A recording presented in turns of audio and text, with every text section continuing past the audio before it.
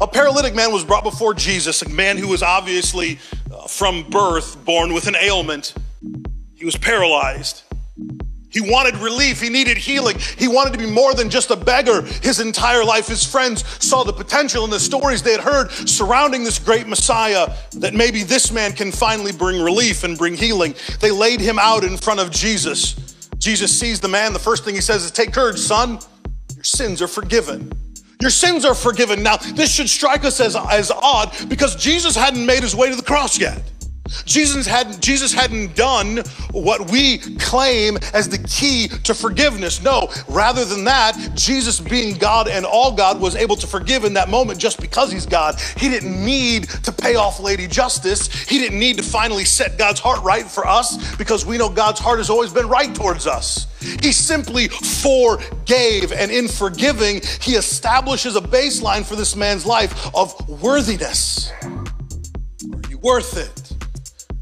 Jesus looked at the baggage the man had carried his entire life, and I'm sure he wasn't perfect like many of us, even though he was paralyzed. Even though he was a paralytic man, I'm sure he had hidden sins, just like everyone in this room has. Even though he was a paralytic man, I'm sure that there was a hardness of heart that had grown over him from time to time. Yet Jesus overlooks his past and says, "You are forgiven of your sins." And the religious elite said, "Who do you think you are?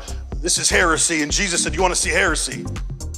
How much easier is it to say your sins are forgiven, or get up and walk and be made whole?" In a statement of establishing a baseline of worthiness for this individual, Jesus then moves on into healing his physical body. You have to establish a baseline that you are worth it, that your past is of no consequence. Your past failures, your past issues, your past sin, they do not keep you from his healing power and presence. They do not keep you from being made whole via the sacrifice of Jesus.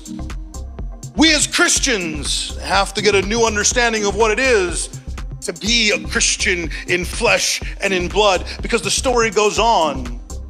He says in verse 6, "But so that you may know that the Son of God," no, the Son of Man, "has authority on earth to forgive sins, pick up your mat, go home, you're healed." In order to solidify the baseline idea of worthiness, Jesus heals his physical body. You want to know if you're worth it? I'll forgive your sins. You want me to prove it to you? I'll heal your body. This is the context in which we see the authority of the believer start to take shape, because Jesus operated not out of calling himself the Son of God and focusing on his divinity, but calling himself the Son of Man and focusing on his humanity. And later on, in verse 7, he says, they glorified God who had given such authority to men. You and I have that same authority as Christ followers. It's gonna blow your mind. Some of you, that's gonna bake in your noodle for a week. You have the authority. Listen, you have the authority when someone comes to Jesus to say, "Your sins are forgiven." You have the right to look them in the face, and if no one's ever said it to you, and you follow Jesus, your past, your present, your future sins, they are forgiven. They were dealt with at the cross. There is a sense of worthiness that should explode in your heart, because the God of the universe chose to forgive you of your sins, your past, present, future sins. All of those moments, he knew that you would side with God's archenemy, that you would fall prey to the wiles of the devil, that you would fall prey to things that are contrary to the promises of God. Every time he knew that you would do it, he still chose to forgive you. He still chooses to forgive you. But out of an extent to show how worthy you are, he also extends a hand to heal. So that once he sets the baseline that you are worthy, you are free from the bondage of sin, you are worthy of forgiveness. Now, to prove your worthiness, he has promised to heal your body.